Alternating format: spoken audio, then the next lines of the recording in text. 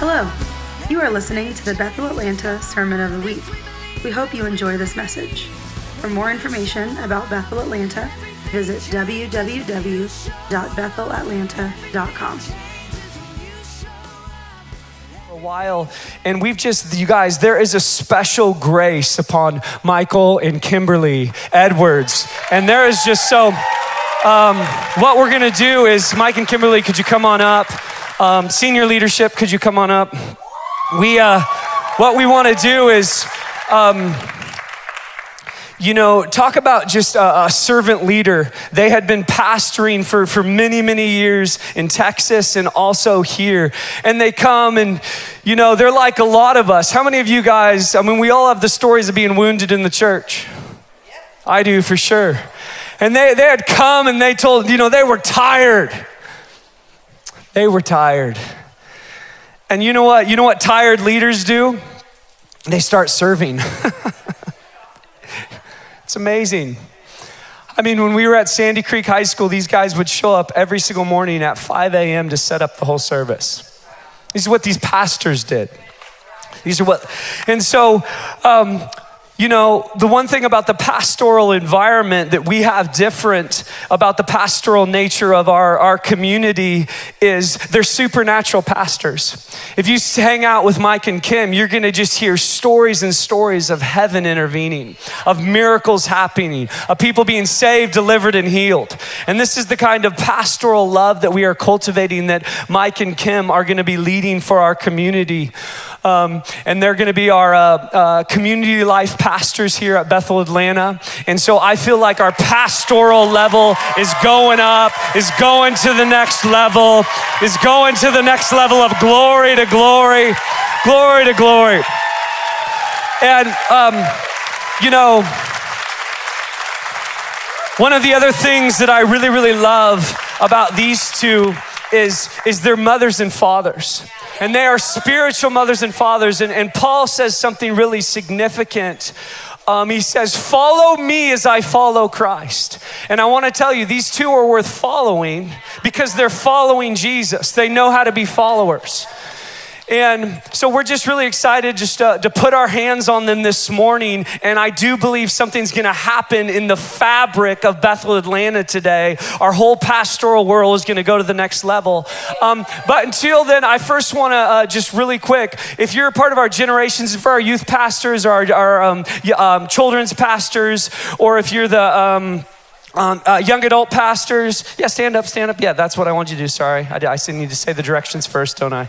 So stand up first. These are our generations pastors. If you're part of our home group pastor, if you're one of the home group leaders in our midst, could you stand up? I know we have a bunch of home group leaders in our midst. And these are what leaders do. These guys are gonna be undergirding them. They're gonna be strengthening what you guys do in your ministries. And I just would love you guys to just give a round of applause for these people who serve so faithfully as leaders and pastors in our midst, who serve in our home groups and just in our children's ministry, in our youth ministry, in our young adults ministry, and also on Over 50 Fire. We're just so encouraged for what you guys are doing. All right, if you could now extend your hands to these two. Father, more than anything, we just say, like all of us, fill us up, fill them up. We just ask for today to be a fresh baptism of fire over Michael and Kimberly. We just ask, we know that they've lived a life of fire, lived a life of just pursuing you, Holy Spirit. And we just thank you for faithful leaders that can go through a valley of a shadow of death, but also can reign and rule on the mountaintops, that know how to stay connected to the vine of you being our chief apostle, our chief leader. And we thank you for those that know how to undergird and lead others like you led. And we just thank you that the pastoral current of Bethel Atlanta is about to go to a whole nother level. That really these fathers and mothers are worth following here. They're worth seeing and emulating because they know how to follow. They know how to be led by your voice, by your heart. And so we just thank you that both Michael and Kimberly, we just call pastors here at Bethel Atlanta. We just anoint you for just such a time as this, that the waters have got deeper at Bethel Atlanta because you two leaders are here. And so we just thank you. That's what happening in the heavens right now would happen on the earth. That we are going to be a people that know how to be family, that know how to love one another, that know how to serve one another, that know how to see and hear and abide and connect and be bonded to one another. And so we thank you for these two leaders, that Pastor Michael and Pastor Kimberly would lead in this way, and we would just get in their wake as they bring a whole nother level of heaven to earth, just in the authority that they carry. So we just bless you, and we just release you in a whole new place over this whole region. Would just feel the pastoral anointing come up to a next level. Would feel the supernatural ability of heaven coming to earth. In Jesus' name, amen. Come on.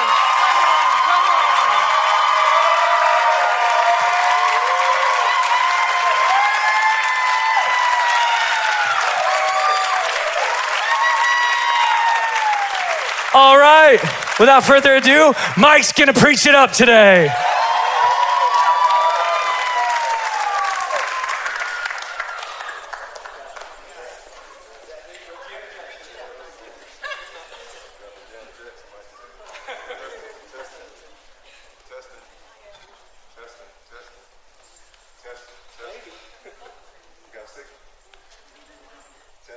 Testing. Yeah. There goes Big Mouth. Let me get my notes and stuff. How y'all doing today? Man, I am glad to be able to worship with y'all today. I'm so happy that today's May 1st because greatness is born in May. Any May babies here? Yeah, greatness is born in May. God bless you. You know, Kim is always such a surpriser. Like, I'm seeing a lot of friends and family I haven't seen in a long time. Welcome to my home, y'all. This is the crazy people that we hang out with. Here they are. Here they are. And I'm so grateful to see every last one of y'all. Thank you. You know, this isn't part of the message, but I do want to say something. Now, greetings online, by the way. This isn't part of the message, but I do want to say this, that we didn't know that Bethel Atlanta existed when we left San Antonio to do our church plant. I didn't even hear of this place ever. And Kim and I both were just looking for something, and we were looking for one thing. We weren't looking for notoriety. We weren't looking for who had the biggest number. We were looking for something that was very familiar to us both, and that's the presence of God. That's the only thing that we look for. When we came here and visited, we visited about 13 different places, and we were looking for a place to worship. But what I sensed over here was an open heaven. I sense it's not about personality, and I like what Blake was talking about a little while ago. It was about that mystery that we've experienced before that felt super familiar. And it was at this place, and now I get to serve y'all in different capacity. I get to love on y'all in a deeper capacity, and that's all we want to do, guys. I could care less about title or nothing. That 5 o'clock hanging out at Sandy Creek, we had great joy in doing it. So now we even more get to pray with people, even more hospital visits, even more of the things, man, and even reproduce the grace of the pastorate here within Bethel Atlanta. So I'm super excited. Thank you for the warm welcome. Thank you. Thank you. Thank you. And you know, I've never sat down before. I don't think I'm gonna do that too much longer. I'm feel all folded up and stuff. I'm a little bit more animated than that. But I'm super grateful. Justin had the home group leaders stand up, and you all know how I felt about y'all behind closed doors. I mean, throughout the pandemic, pre-pandemic, I mean, these guys were hosting people, pastoring people, giving people prophetic words. And like, y'all are worthy of so much honor. So I just honor you, home group leaders. I honor you. Your leaders and pastors in the environment, and I just love you. Thank you all for everything. So at any rate, I don't mind that the clock is ticking, because I just want to talk to y'all today. And I want to talk to y'all about, I want y'all to walk with me a little bit today, because don't you think that anybody who's standing up here in any location should be prepared? Do you think that they should spend time with the Holy Spirit? Do you think that they should study? Well, Jehovah Switch It Up got me this morning. 6:30 this morning. 6:30 this morning. And I believe that there are going to be elements of what I had prepared, but it's not going to be the same. And I want to share that with you today. So, Father, I thank you right now for those that are in front of me. I thank you that heaven is here. I thank you, Father, that we love you more than anything, Father. You are the air that we breathe. You are the reason why we live, why we move, why all of us have our being. You're the reason why we exist at this point in history, Father. And I thank you right now in Jesus' name. Thank you for revelation. Thank you for wisdom. Thank you for what you're going to release today in Jesus' name. So I am thoroughly convinced that the only thing, that the singular thing, not optional, the only thing that changes hearts is an encounter with Jesus. Plain and simple. I mean, I could try and make that a little bit more complex, but it's encounter with the Holy Spirit that changes people. It's not how loud I am. It's not the display. Now, you know, sometimes you might get loud. I'm not diminishing that point, but I'm just talking about that's not the formula. The formula is the Holy Spirit. And that's what we recognized when we got here. So I want to talk a little bit about that transformation, and I'm going to kind of mix up a few things. Passed some graduation this past week. All of graduates, raise your hand. Woo! Well done. Well done. So, you know, Kim does those balloon thingies, man. And so we're taking down that balloon thing after graduation was over with. And so we're like some of the last people to leave, or so we thought. One young lady comes walking around the corner, and I knew she had been in for a few years. And so I looked at her. I'm like, congratulations, my friend. What you got going on? You know, 3rd year's over with, right? And she paused for a moment. And what she said to me rocked me, y'all. She said, Mike, she said, my city is one of the worst cities in Georgia. God's sending me back to that city to cause change. God's sending me, she said, I have favor upon my life there. She was talking about this person, that situation. And I'm looking at her, y'all know I'm 6'6". How tall are you, John? I'm curious. 6'5". Check out this tall guy. But I'm looking at her. I'm like, you know, you're all of 5'4", but you look like you're 10 feet right now in the spirit, because you aren't intimidated by what's going on in the day. You see, who I was talking to, y'all, was somebody who's been transformed by the Holy Spirit.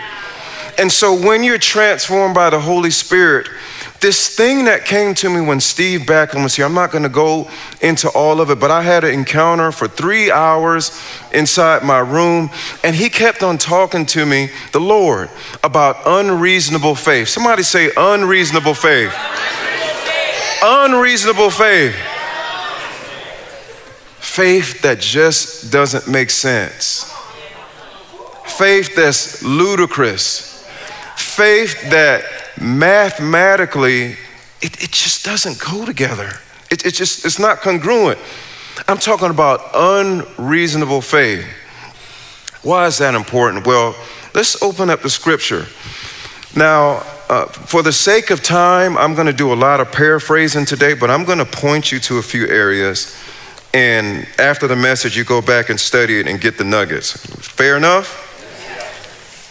Let's go to Luke 4:18. Luke 4:18. It's a very familiar passage. Luke 4:18. Yo, I had to use some unreasonable faith for this Bible. Honestly, I've had it for 13 years now. And when we left graduation, like a whole thing of water fell on it. It got resurrected. Look at it. It's still here. Unreasonable, you know. Thank you, Jesus. So let's go to 4:18. So if you've hung out with us for a while, you know Isaiah 61 is our scripture. Isaiah 61 is our scripture.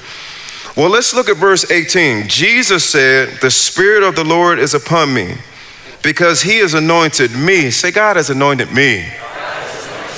To proclaim good news to the poor. He has sent me to proclaim liberty to the captives.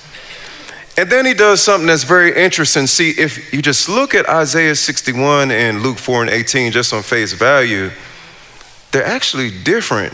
This next area that he's about to read, this is actually Isaiah 4:6 and 7 that he's quoting, and Isaiah 61:1 is which he's quoting in that first part of 4:18. He says, and recovering of sight to the blind, to set at liberty those who are oppressed, to proclaim the year of the Lord's favor. Didn't that young lady tell me that she had favor on her? I was like, you sounding like the Lord right now. She said the Spirit of the Lord is upon her. The Spirit upon her as a transformed one to bring transformation to where he's at. So I told you, I'm not just spitting out scriptures for nothing. Isaiah 42, if we go there, let's go there really quickly. Because our main verse is Isaiah 61 for this house, Isaiah 42. You see, unreasonable faith doesn't just come from nowhere, it comes from somewhere. And God has this thing that he has laid out since the beginning of time called covenant. Somebody say covenant. And with this covenant, he's laid out many and precious and manifold promises towards us, right? Let's look at this covenant that he has here. Verse number 6 in Isaiah 42. I am the Lord. I have called you in righteousness. Remember my last message, I kept on saying, I'm the righteousness of God, right? In Christ Jesus. Look, he's telling us in the Old Testament before Jesus even came. Look, I am the Lord. I have called you in righteousness. I will take you by the hand and keep you. Listen, I will give you as a covenant for the people, a light for the nations, to open the eyes that are blind, to bring out the prisoners from the dungeon, from the prisons who sit in darkness. Does God know how to lie? Does God go back on his word? So we know that there are some things that are impossible of him, right? He doesn't go back on his word and he's incapable of lying, right? Okay, good. Well, I want to talk about somebody who in real life had the opportunity to have some unreasonable faith exhibited. We're going to be going back and forth between the Old and New Testament, so just go on this journey with me. Let's go to Exodus 1. Everybody knows the story about Moses, right? So we know that in Abraham's day, God had made a covenant with Abraham. And he said that from you, even though you don't have any kids right now, that your children would be as numerous as the sands of the sea and the stars of the sky, right? He told this to Abraham, who hadn't had children yet. So Abraham finally has, he has his child. And so we have Abraham, we have Isaac, we have Jacob. And Jacob became the father of Joseph. We know the story about Joseph. Joseph was a great dreamer, and we know he had all those brothers who hated on him, basically say haters. And he threw him into the pit because he was a dreamer, right? But because Joseph had a connection with the Lord, there came a time when those brothers had to come back to him. And because they came back to him, Joseph acting in a redeemer capacity, he allowed his brothers to remain in Egypt, and so they grew mightily. They increased great in numbers, and so much so that they became a burden. So Joseph died as the king at the time, and then a new Pharaoh arises. And this is what the new Pharaoh says. He says, I am going to kill every firstborn child. Can you imagine that trying to fly these days? Can you imagine the uproar that we would have in our nation? We already have enough stuff, but that right there, we're going to kill every male child. So check this out. So now we have this scenario where in Abraham's lineage, a boy is born, and his name is Moses. And we know the story. They set him on the water. He was found by the Pharaoh's daughter. When he was found by the Pharaoh's daughter, he was reared up in their house. Now this is where we get ready to have a little bit of fun. You ready to have some fun? Let's go to verse 11. One day when Moses had grown up, he went out to his people and looked in their burdens, and he saw an Egyptian beating a Hebrew, one of his people. He looked this way and that, and seeing no one, he struck down the Egyptian and hid him in the sand. We now have Moses the murderer.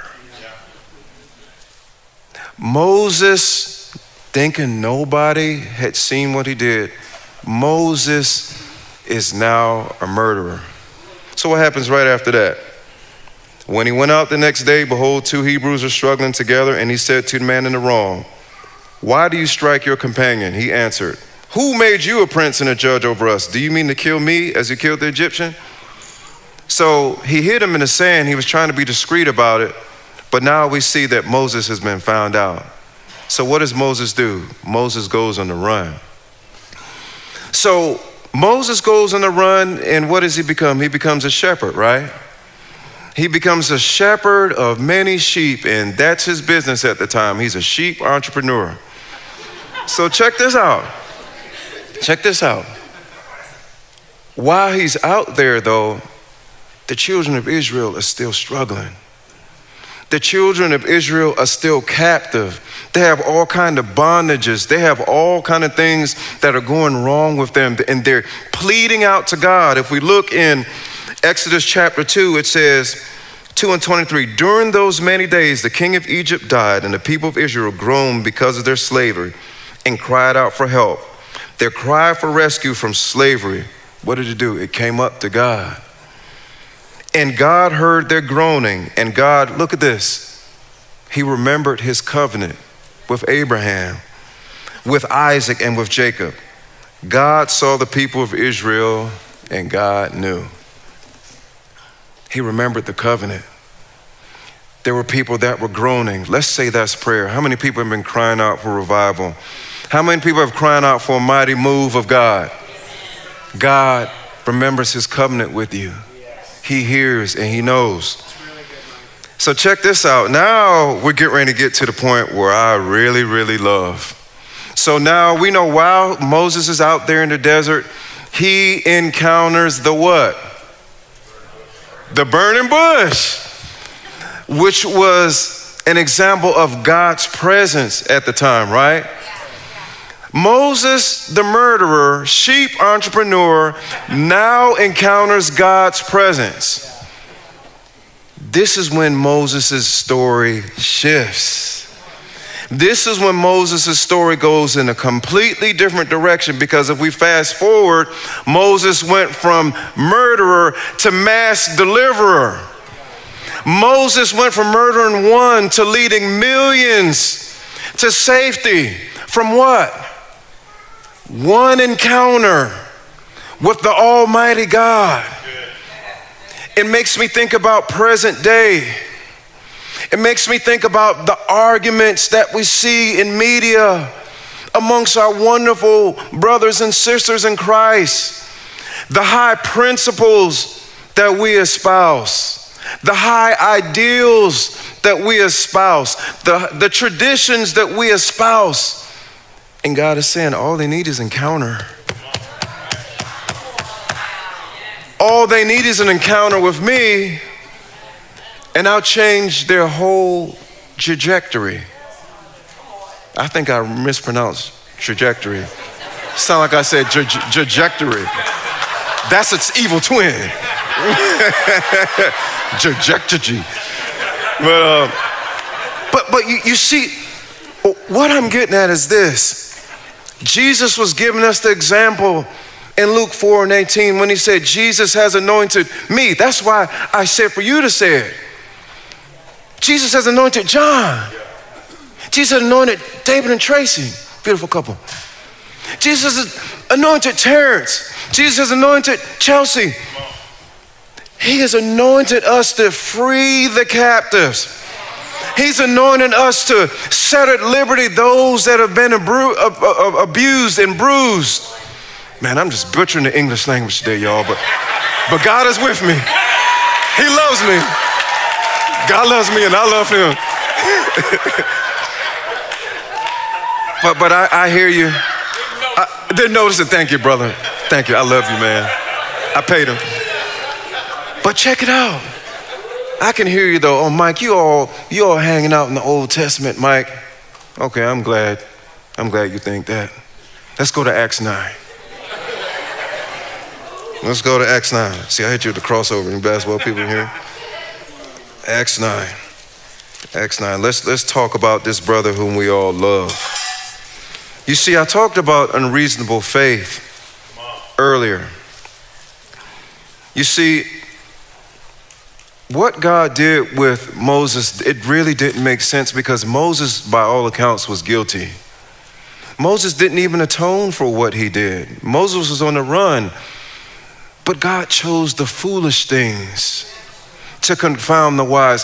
He chose something that me or you, we probably would have said, we would have probably posted this picture on Facebook and we would have let all the comments scroll down, be 9,000 shares and 9,000 comments like, this is the guy who murdered this guy. Right.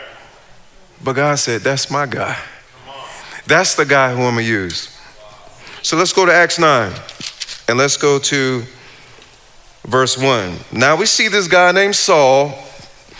Not only was this guy a murderer, but this guy used to get contracts for people to murder Christians, those who are in the way. Let's read that.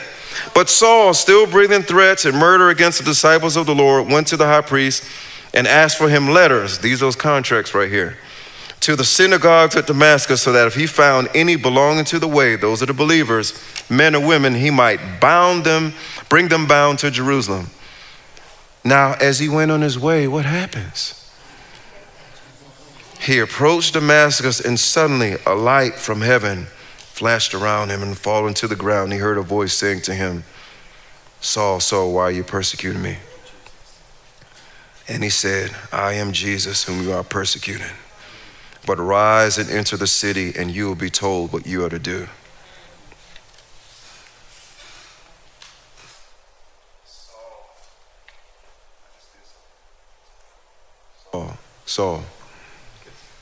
Saul, the contract murderer and Pharisee and man of great renown and stature, getting contracts, his principles were high. His traditions were high. His ideals were high. And he meant it with every fiber of his being. What Paul was doing was the truth for his day. What Paul was doing was reality for his day. Excuse me.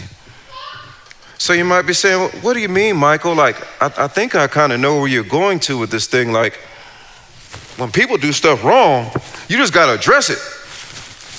You got to make an example of them. You got to, that's the truth. He murdered that lady. He murdered that man.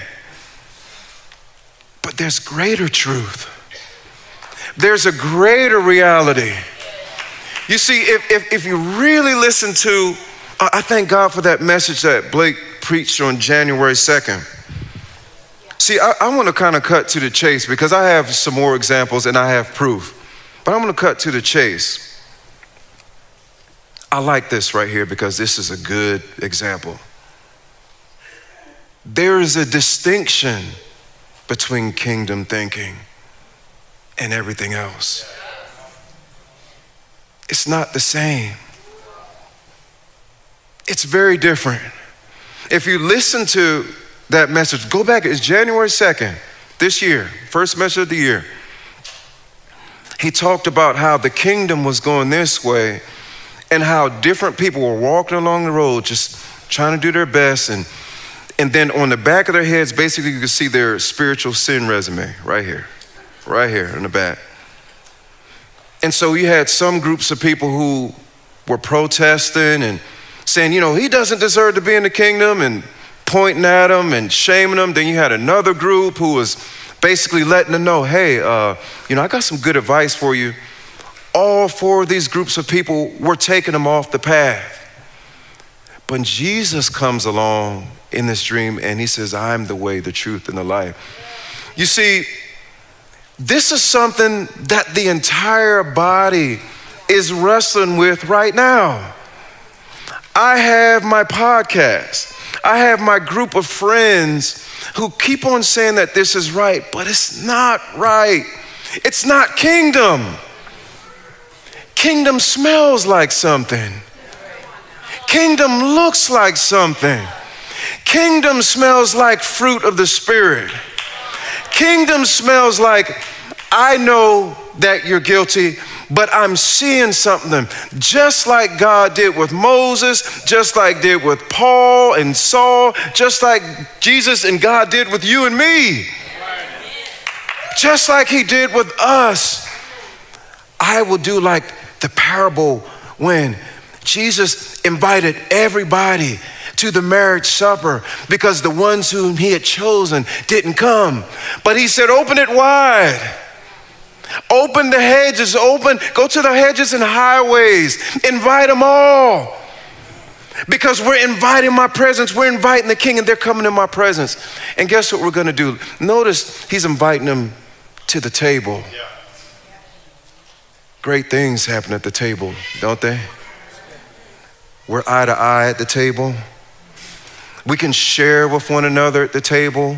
There's fellowship at the table. We close deals at the table. Everything happens at the table. You give advice at the table. Everything happens at the table, but this is the table with the Lord of glory. Answer me this, my brothers and sisters. This isn't an indictment. I'm your brother. How many people have we said, you can't come to this table? You can't come to this table because of your belief, because of your party. I'm not inviting you to the table. I'm keeping you locked out. And as I'm keeping you locked out, guess what I'm preventing? I'm preventing that encounter from happening. It's our job, family, to bring encounter. It's our job to bring encounter. Your principles and your ideals and your tradition, they have a measure of weight, but they don't supersede the heavens. They don't supersede what heaven wants to do. So why is this important now? Because I'm tired of seeing people hurt. Y'all know there's a massive exodus from the church. People are coming to the place where they're supposed to get healing, where they're supposed to get freedom, where they're supposed to get acceptance, where they're supposed to get love. And because you don't look like me, because you believe different, I'm turning you away. This is what I'll say. Not on my watch. Not on my watch. And everybody has to have that. We have to have that same thinking. Like, it doesn't matter that you don't have things that's unique to you. God isn't wanting to make us clones, but he is wanting us to have that same heart, that this marriage ceremony is open to everybody. Listen, I'm gonna tell you all a story. So I was in first year with the mighty Jen Stockman. And we did a conference while we were in first year. I don't think anybody even knows. I think Meredith knows. We did a conference, went to Canada. And I was back there. I always like to pray beforehand. And I heard this heavenly voice. I mean, it sounded like angels, man. I didn't know whether the voice was male or female. I had no idea. And the voice was just singing. So I'm talking to my cousin. She's Jamaican. Michael, why are you looking up? You know, she's real thick accent. And I said, who's this person singing right now? And she said, oh, that's such and such. And then she began to tell me their story. She said, let's just call him, for lack of a, let's just say JoJo. She said, that's JoJo.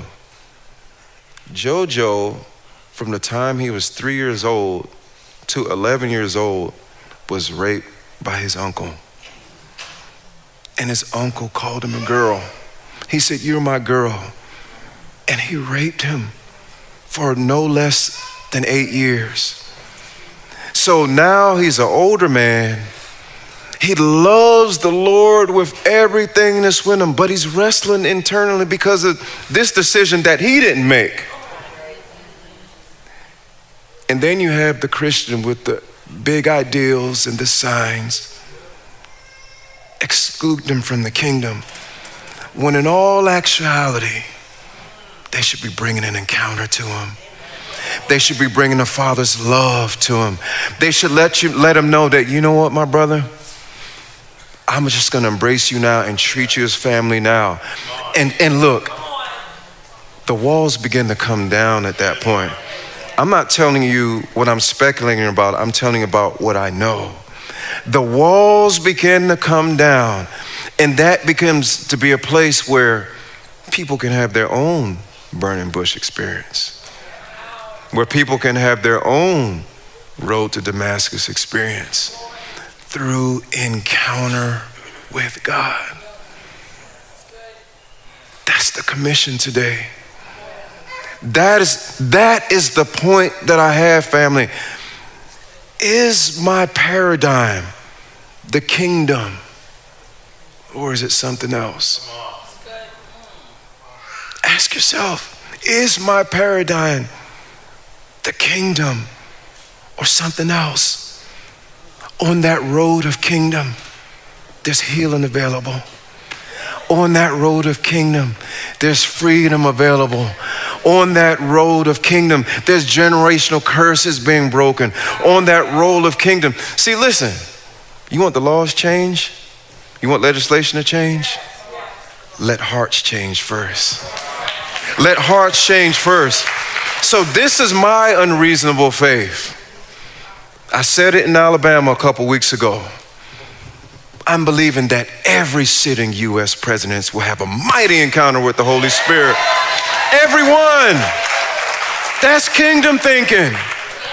I'm not saying dump nothing. I'm not saying let's go nothing. You know what I'm talking about. That's dishonor. You might say that's true. You might say, oh, that's funny. It's not funny. Dishonor is never funny. It's never funny. But I want the Lord to know. I want the Lord to see my heart. I want the Lord to say, man, that's one who believes right there. That one right there. You see, I don't hate to be redundant. I'm happy about my testimony. I'm happy about my own road to Damascus experience. I'm happy about, on Saturday, I was going out to do all kind of stuff. On Monday, I'm in there praying with the intercessors. I went from making all kind of music over here to that being my God. Nothing's wrong with music, don't get me wrong, y'all. But it was my God, I worship the music. To now, I'm over here playing hours in the glory. From one week to the next. From one week to the next. But it was an encounter. It was God having unreasonable faith towards me. It was the friends who I played basketball with not looking at, hard to believe, my potty mouth. Not looking at my potty mouth and my bad attitude and saying, there's one. He's right there, that skinny guy right there, playing center on the team. That's the guy who we're gonna go after. So I asked the group, I ran into them, well, I don't know, about 17 years after I got born again. I'll never forget, I said, man, why'd you come get me like that, man? Like you could have went and got anybody else. He said, the Lord told us to. The Lord said that it was time. See, they were thinking kingdom. They were thinking, like my big sister Dara always says, they were seated in heavenly places. They were wanting the will on earth to be that of heaven. And so they were wanting to change something. So now, guess what? Now I can share with y'all. You know, this is 27 odd years. And because of their unreasonable faith, see, you thought I was gonna talk about money and stuff, didn't you? Nah, nope. Thought I was gonna talk about career, didn't you? Nope. I'm talking about God honoring his covenant towards every last one of us. That he's gonna call the Gentiles from afar off. Read all those passages I gave you. They're fascinating. And read how they correlate with even now in the Old Testament. But let's stand on our feet. Let's stand on our feet. Now, my desire today was not to step on any toes. My desire today was to point out that there's a difference between kingdom thinking and what's popular. I gave my life to Christ, not to this over here. This over here has eternal weight and can go for generations. This over here has a good argument. This over here is a mansion that falls into the sand, and then the mansion gets built up again another way, and then it goes into the sand again, and they keep on, it's new ways how to say this stuff. You know what I mean? This is the sinking sand over here, by the way, if you didn't. But this mansion over here is just getting better and better. The rock is Christ himself. It never falls, it never decreases. I don't want to get off that kingdom path, y'all. I don't care how many people are saying how great it is. It's wrong. You need to have spiritual huevos, my brother, spiritual huevos. and be able to say it's wrong. Because guess what? All of us should be able to say the same thing, because God has encountered me. He's encountered you. He showed us his face. He showed us his glory. He showed us who he is. And that's all we want other people to receive. That other stuff, all it does is drive offense deeper and deeper into the ground. Please don't use none of those sayings around me, because I'll probably say something to you. I don't like dishonor, and I think if we're kingdom people, we should be responsible for the things of the kingdom. Amen. So shame is never God's MO. He never operates through shame. Maybe even while I was speaking today, maybe you thought about some of the people groups you have maybe marginalized and not really understood what their plight is, what kind of pain that they've endured for them to be where they are, because most of the time pain is a source. Most of the time. Little hint there. And have been willing to walk with them, like the word from the beginning of the year, walk with them really slowly and have patience and let patience have its perfect work. Maybe that's been you. I don't want anybody to feel shame. But if you felt convicted about any of that, just come to the front there. As your brother, I just want to pray for you. It could be one person. It could be two. If you feel convicted about, man. Thank you for listening to the Sermon of the Week.